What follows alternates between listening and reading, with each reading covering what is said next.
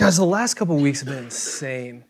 I'm so tired, but also so just hyped about what's going on here. And thanks for being a part of that. Like, God's doing something ridiculous, and I'm along for the ride, and so are you guys. And so thanks for being a part of that. And you saw on there both Salt Company and our church, Salt City Church, which meets every Sunday in the Commons Hotel at 10 o'clock. And so if you're a part of Salt Company, we want you to be a part of Salt City Church as well. But yeah, if you were at that kickoff, guys, I talked about this last Sunday, but there was this moment where we're standing there with all of this stuff set up, and I'm just like, gosh, please someone come. Like, just please somebody come. And then we just see this flood of students coming out onto that lawn, and we stood in the middle of this campus and worshiped Jesus. Like, that's crazy to be a part of that. And so thanks for being a part of that. And that's what we do every week at Salt Company. We open the Bible, we sing worship songs to Jesus, we talk about Jesus because we think he's awesome. And so we're going to keep doing that. And when I was thinking about how to start out Salt Company, we've been thinking about this kind of like first normal week of Salt Company for a while, and we actually wanted to start out with our foundations. So we wanted to kind of explain to you who we are, what the stuff is that we care about, what's at like the heartbeat of who we are. And so this is, like this triangle is, the triangle, there we go. We'll get to that, we'll get there, thanks. I like the eagerness. So this triangle is simple but explains who we are. We want to talk about up, your relationship vertically with God. We want to talk about in, your relationship with each other and your Christian community. We want to talk about out, your relationship with people that aren't Christians or who are different from you or not as privileged as you are, and how you can kind of impact them and what that means for you to be salt and light in the world. And so over the next 3 weeks, we're going to be talking about this triangle, and the idea is that we want to be balanced, right? So we don't want to be all up and a little bit in and no out, or vice versa, right? We want that triangle to be balanced. But in order to have that triangle in our lives, the centerpiece of that is Jesus. That he's the focal point and the centerpiece of kind of every part of who we are. He's the foundation, and ultimately everything comes back to him. So tonight we're talking about up. And we can kind of summarize what we're after with this question, which seems pretty basic because we're at like a Christian ministry thing. But this is the question I want to get at. Who is God, and how can we know him? Who's God? How can we know him? And that question is actually pretty similar to the question of what's truth and how do we find it?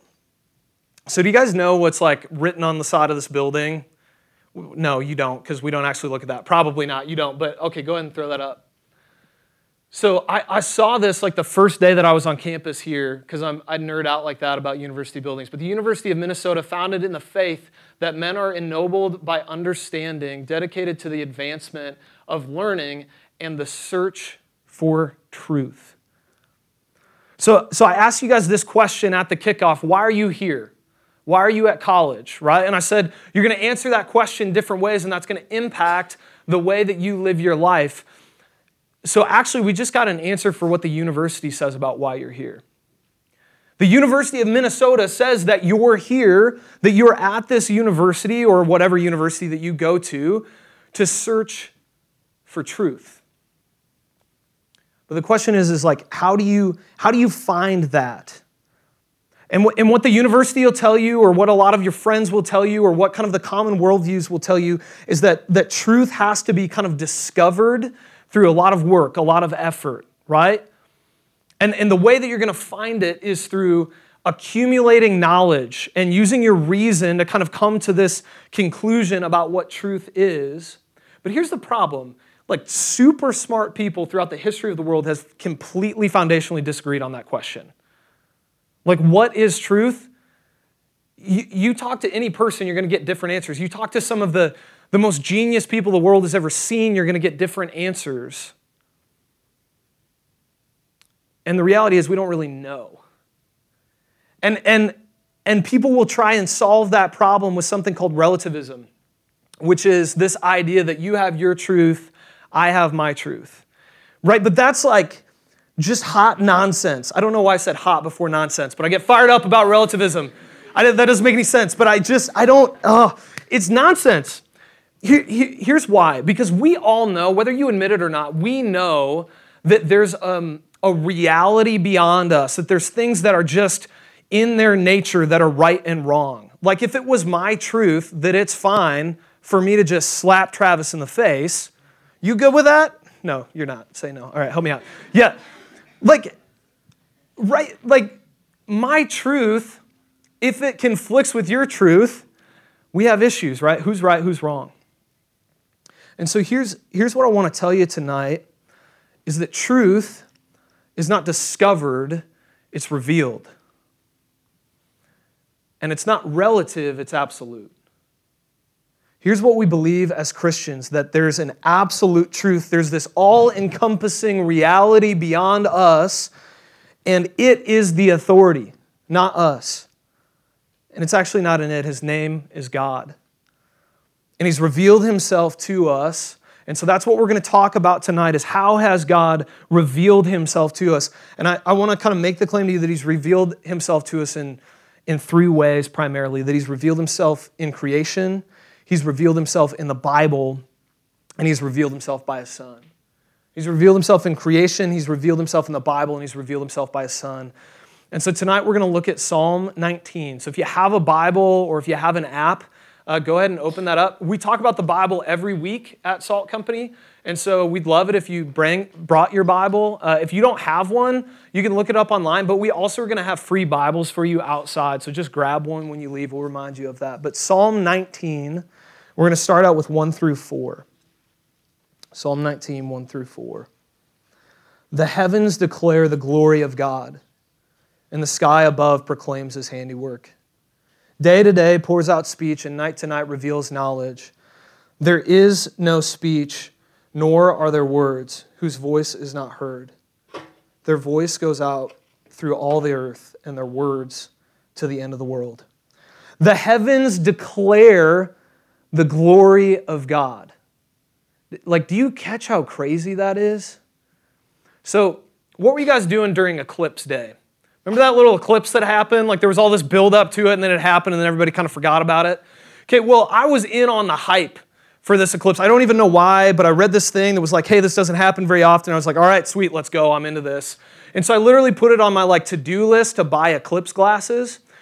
And I forgot, because that's kind of how I live my life. That's just a thing that happens to me. And I forgot, and so the night before the eclipse, I realized I don't have any eclipse glasses. So I'm literally calling every Walmart within a 10-mile radius, asking them if they have eclipse glasses, and they're all sold out. I called probably 8 different stores to find out if they have eclipse glasses. They're sold out. So now I start Googling what happens if you just stare at the sun during an eclipse. And in the first article that came up was hey, don't do that. Staring at the sun is bad for your eyes.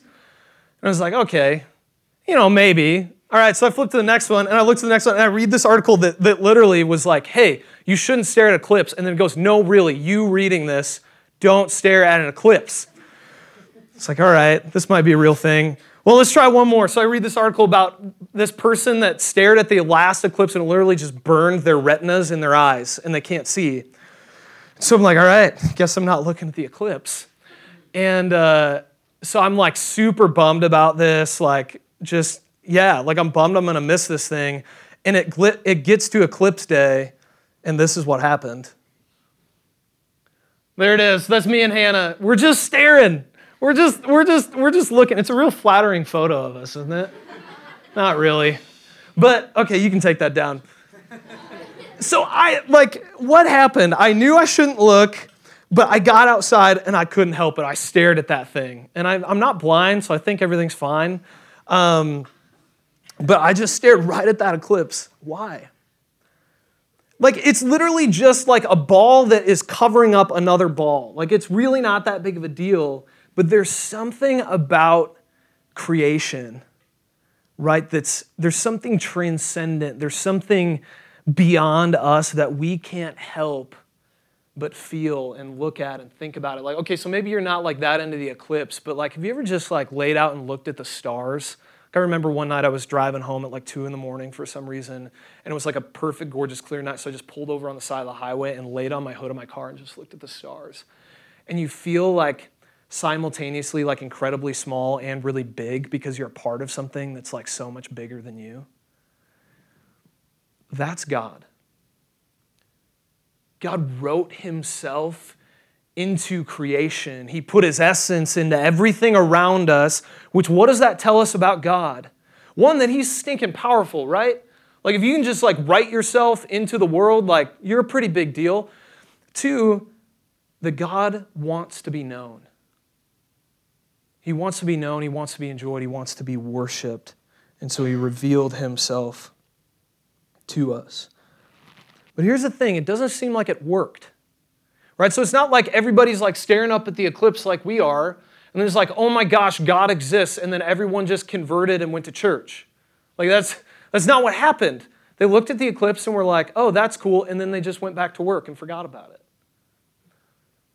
So if God wrote his essence into creation so that we would know him, what went wrong? Well, Romans 1:25 answers that question. You don't have to flip there, I'll just read it to you. It says, because they exchanged the truth about God for a lie, and they worshiped and served the creature rather than the Creator. Here's what happened is we exchanged the truth about God that he's written himself into creation for a lie, that this whole thing isn't really about something greater, it's just an end in and of itself. And we get distracted by creation. The very thing that was supposed to be this giant arrow pointing to the existence of God, we get consumed by. And I want to ask you, like, what's distracting you in creation?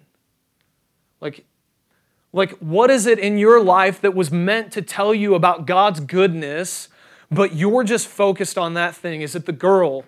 Is it success? Is it your family? Is it your friends? What is it? Like, what's that thing that's distracting you? What's the good thing that's become an ultimate thing for you? And I just want to tell you, you're missing out. That thing's good because it was meant to point you to the source of all goodness. And if you just get stuck there at the thing itself, you're going to miss out on what it was made to point you towards, to a relationship with God of the universe. What are you distracted by? What creation have you settled for instead of the Creator? So we got distracted by creation.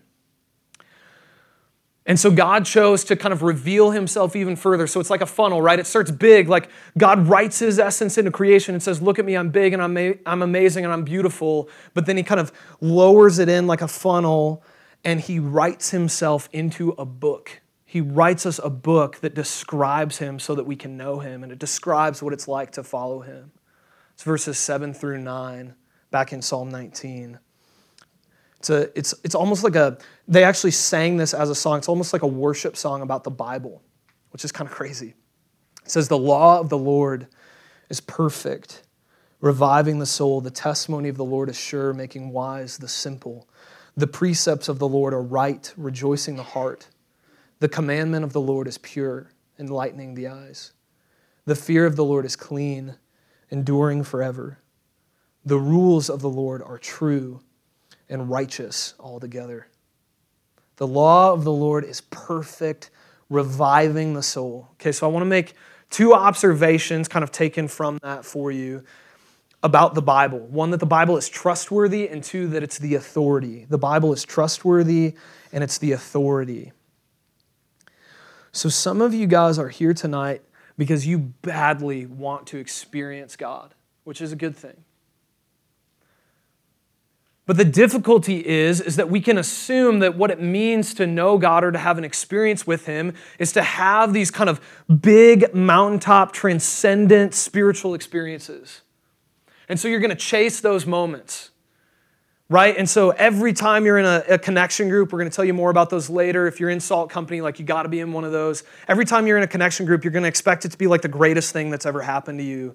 And every time you come to Salt Company, you want to have kind of this amazing worship experience where you're just kind of blown away by what happens. Or maybe for you, you're going to jump from ministry to ministry and you're not going to actually get involved in one because you want the perfect like worship service and then your perfect group of friends and a different ministry and the perfect church service somewhere else. You're going to jump from things to things, looking for this kind of hyper spiritual experience. And I'm not saying that God doesn't work in supernatural ways, but what I am saying is if you're focused on that, you're going to miss the fact that in your ordinary daily walk in life, you can know God through like ordinary stuff. Like, if you want God to speak to you personally, open the Bible and read it out loud. Like, that's the type of authority that the Bible has, is that Jesus himself, like, spoke himself into that word. And what we believe as Christians is that God guided the process of putting together the scriptures so that it's as authoritative as if Jesus was telling you it himself. So, like, if I told you that Jesus, like, physically, like, actually was, like, right outside those doors, I hope you would stop listening to me and run and talk to him. And what I'm telling you is that the Bible is just like that.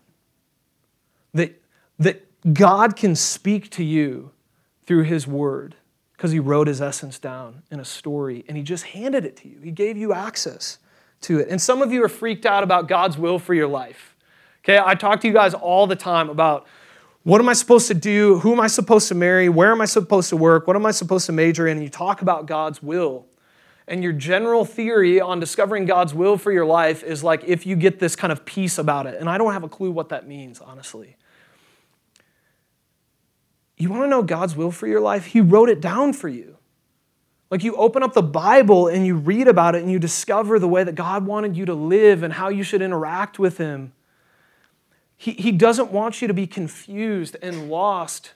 He hasn't kind of hidden his nature from you. He's fully revealed himself.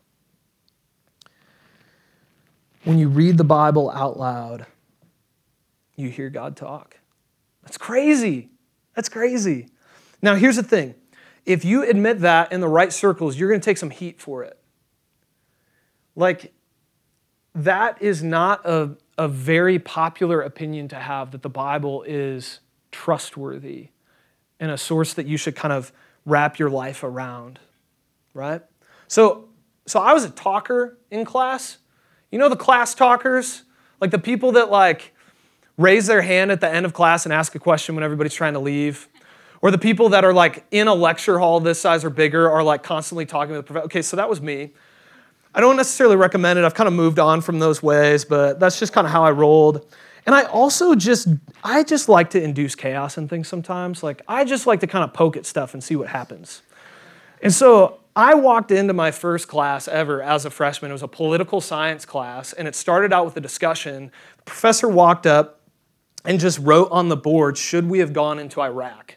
Which dates me a little bit, but like George Bush was president, all right, guys? And so like these people are standing up and are like just fired up about how terrible Bush is and how we never should have gone into Iraq, which honestly, I don't care about one way or the other. But when I want to induce a little chaos, I'll kind of say something to get people fired up. So everybody's on the same side and that's boring. So I stood up and I said, "You guys are all flip-floppers. Like, you thought this was a great idea when September 11th happened. You thought this was great until hindsight's 2020, guys." And there was this moment of silence, and I sat down, and then everyone lost their minds.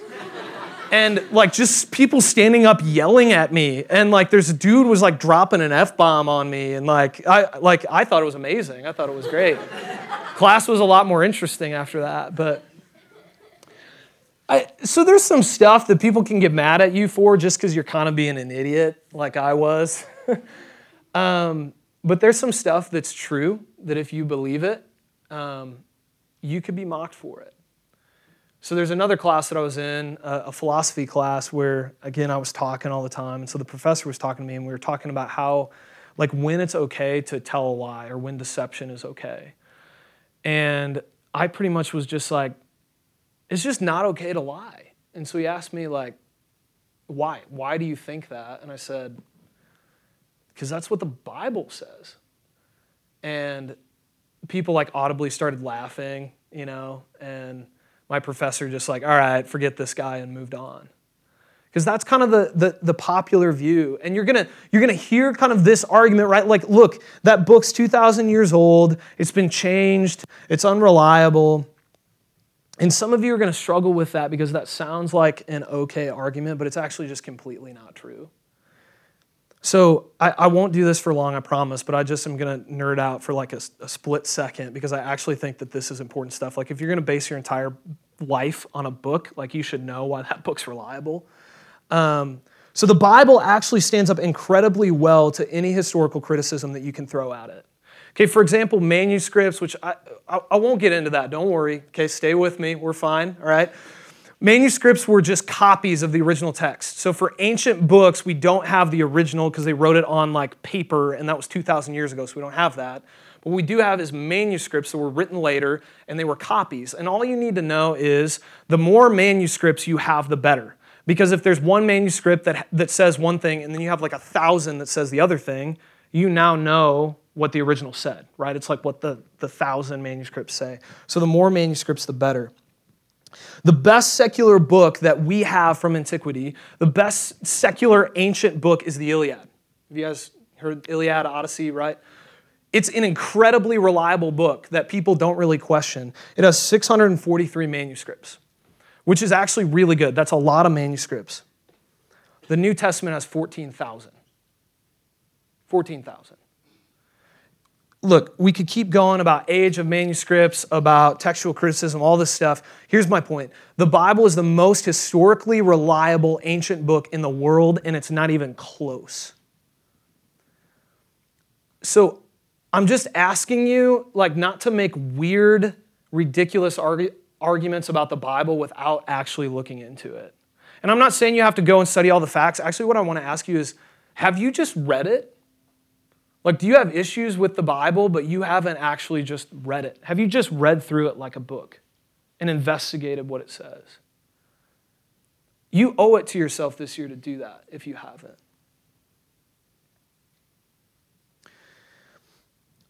But to me, the bigger question is not the historical reliability or whatever, because here's what we know. We know that we have the words of Jesus.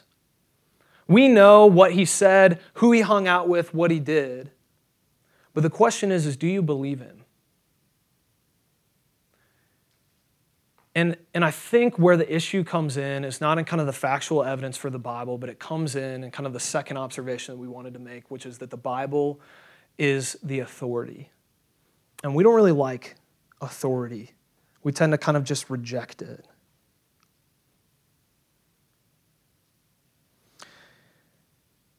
And look, we talk a lot about salvation by grace. Okay, we're going to talk about that at Salt Company, that you're saved not by what you can do, but by grace. But here's what you need to know is that grace changes the way that you live. That following Jesus means way more than just knowing some stuff about him and kind of showing up on Thursdays and then living however you want. It means that he's the king of your life and you're not, that he's the authority and you're not. Have you submitted your autonomy to his authority? Have you submitted your autonomy to his authority? And here's the thing, he's made his authority clear through this book called the Bible. And I just want to ask you, is there tension, is there friction between what you find in the Bible and your life? Because the Bible says some kind of hard stuff, guys. Like it talks about your sex life, and then it should be limited to marriage. And I know, yeah, we're going there first week. That might not be like a great strategic idea, okay? But like, here's the deal. I'm just going to tell you what I think is true, all right? And you can be here and disagree with that, and I'd love to talk to you about that, okay? But it talks to you about your sex life. It talks to you about drugs and alcohol. It says you shouldn't get drunk. And it says you shouldn't drink underage. It says a lot of things that are kind of difficult. And so my question is when you bump up against that authority that's not actually just some ancient book, but it's the self-revelation of God. It's not just the authority of a book, it's the authority of God. Will your life conform to it? Or will you try and change it for what you believe, for what you want? And for some of you, that idea's authority is hard because you've had abusive authority in your life, right? You've had dads that weren't great to you, or you've had, professors or employers that are jerks to you. But God isn't just some like distant deity in the sky that's telling you what to do. He's a dad that cares about you and wants what's best for you. The question is just whether you're going to trust him or you're going to trust yourself. And here's the thing, some of you genuinely want to do what Jesus asks of you. Like you know that he's the authority, but you're still caught up in sin. And you can't actually stop. Why? Because even though God has shown us what he's like and how we should live in response, we're actually powerless to live that way. We have the knowledge of God in our heads, but we lack the desire for God in our hearts. And so we need something that would not just inform our minds, but would change what we love. Because ultimately you're going to do what you want, you're going to pursue what you love, and so we need something that's going to change what we love. And ultimately only love can do that for you. So after God revealed himself in creation, after he revealed himself in his word, he revealed himself by his Son.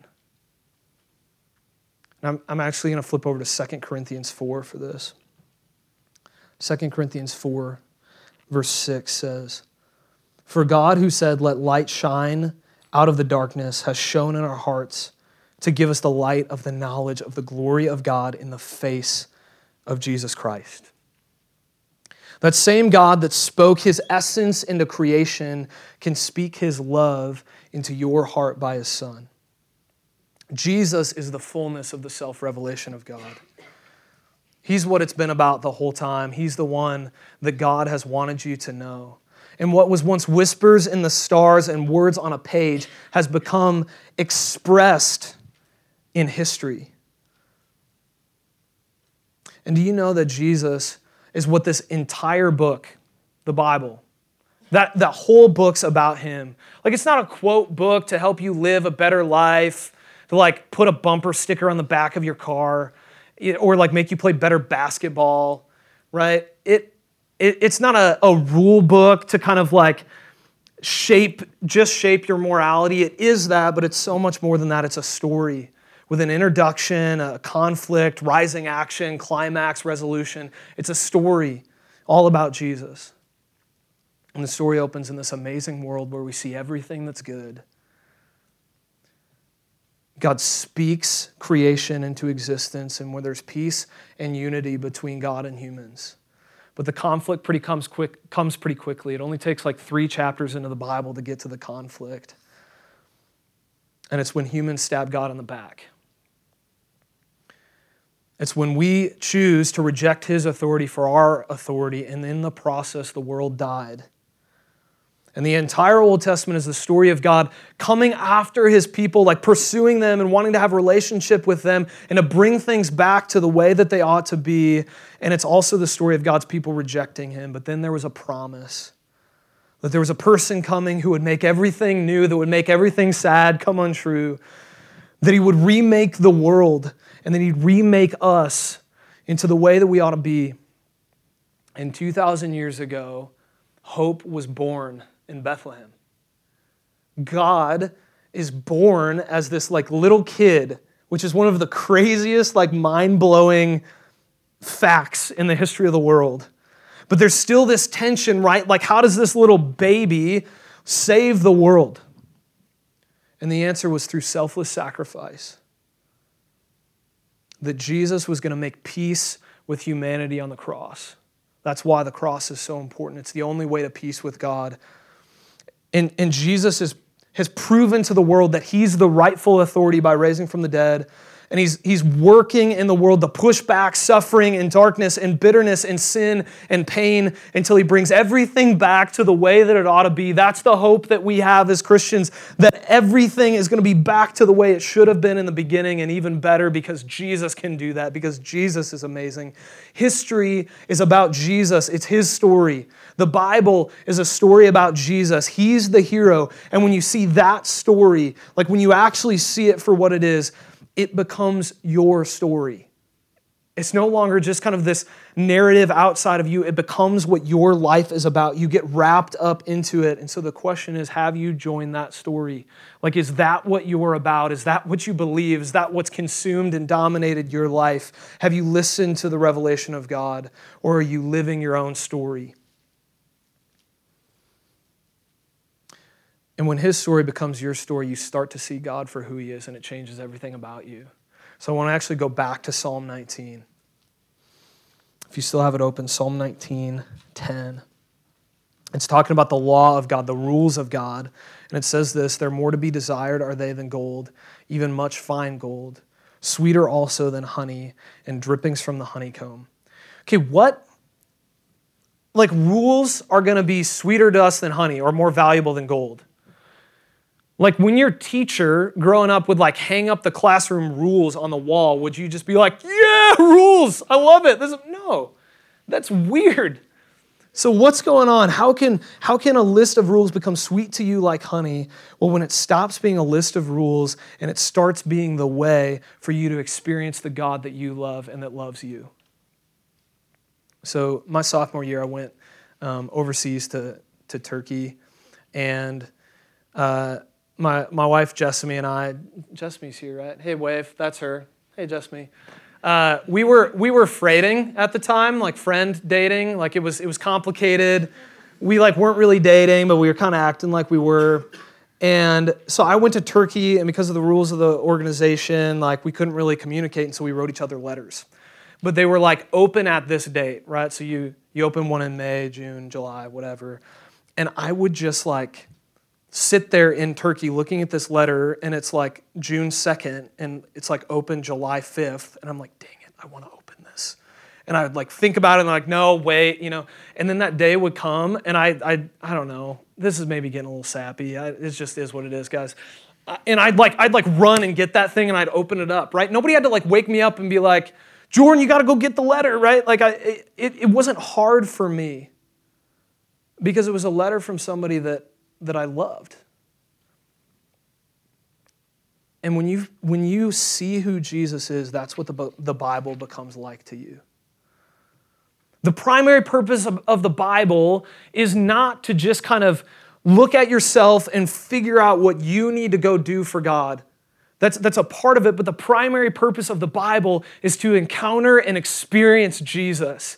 Like you can have a conversation with God. Do you understand how ridiculous that is?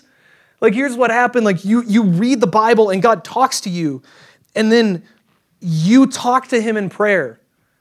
That's nuts. Like when I figured that out, I'd spent my entire life going to the Bible, just feeling condemned and then resolving to do better and never actually doing better and coming back and feeling condemned again. And it turns out I was really bad at reading it consistently because that wasn't very much fun for me. But when you open up that book, like you can talk to God. You can know Him because He's revealed Himself to you. And so I want you to read the Bible, not to just finish or to get through it, but to change. To see Jesus, to be amazed by Him, and to let Him transform your life. And I just want to ask you, like, if you actually believe what I'm saying is true, how would that change your life? Like, genuinely. Like, if you actually can just talk to God and read about Him and experience Him, how would that change your life tomorrow? Wouldn't that reality be worth reorienting your entire life? Like, wouldn't it be worth it this year to say, if I don't do anything else, I'm going to figure out who Jesus is. I'm going to read about Him. I'm going to get in community. I'm going to hear about Him. I'm going to try and figure out what it means to follow Him. Wouldn't that be worth spending your life pursuing, spending this year pursuing? Look, you can know God. You can have a relationship with Him. You can access Him through creation, through His Word, and through His Son. And look, some of you are going to leave here exactly the same. This isn't going to affect you at all. You're just going to walk out and keep living your life. But I think there's some of you in this room that might be going, yeah, I think that's true. And I just wonder like how that's going to change you. Like, is He worth pursuing to you? Is He worth figuring out this year? Will His story become your story? I just want to pray that be the case. All right? You guys pray with me? Jesus, I just am mesmerized by You. Like, I just think You're awesome. And I want to spend my life getting to know You. And I just pray we'd be a group of people that just want to know You, Jesus. Like, just think You're awesome. And would You just help us to like relentlessly look for You in every component of our daily lives, relentlessly look for You in the Bible, relentlessly look for You in prayer? Would we just, come find You? And the beauty of that is like, you haven't made that hard to do. Like, you've actually pursued us. Before we ever pursued you, you pursued us, you loved us. And so we praise you for that truth. And now, Jesus, the only proper response to your word is worship.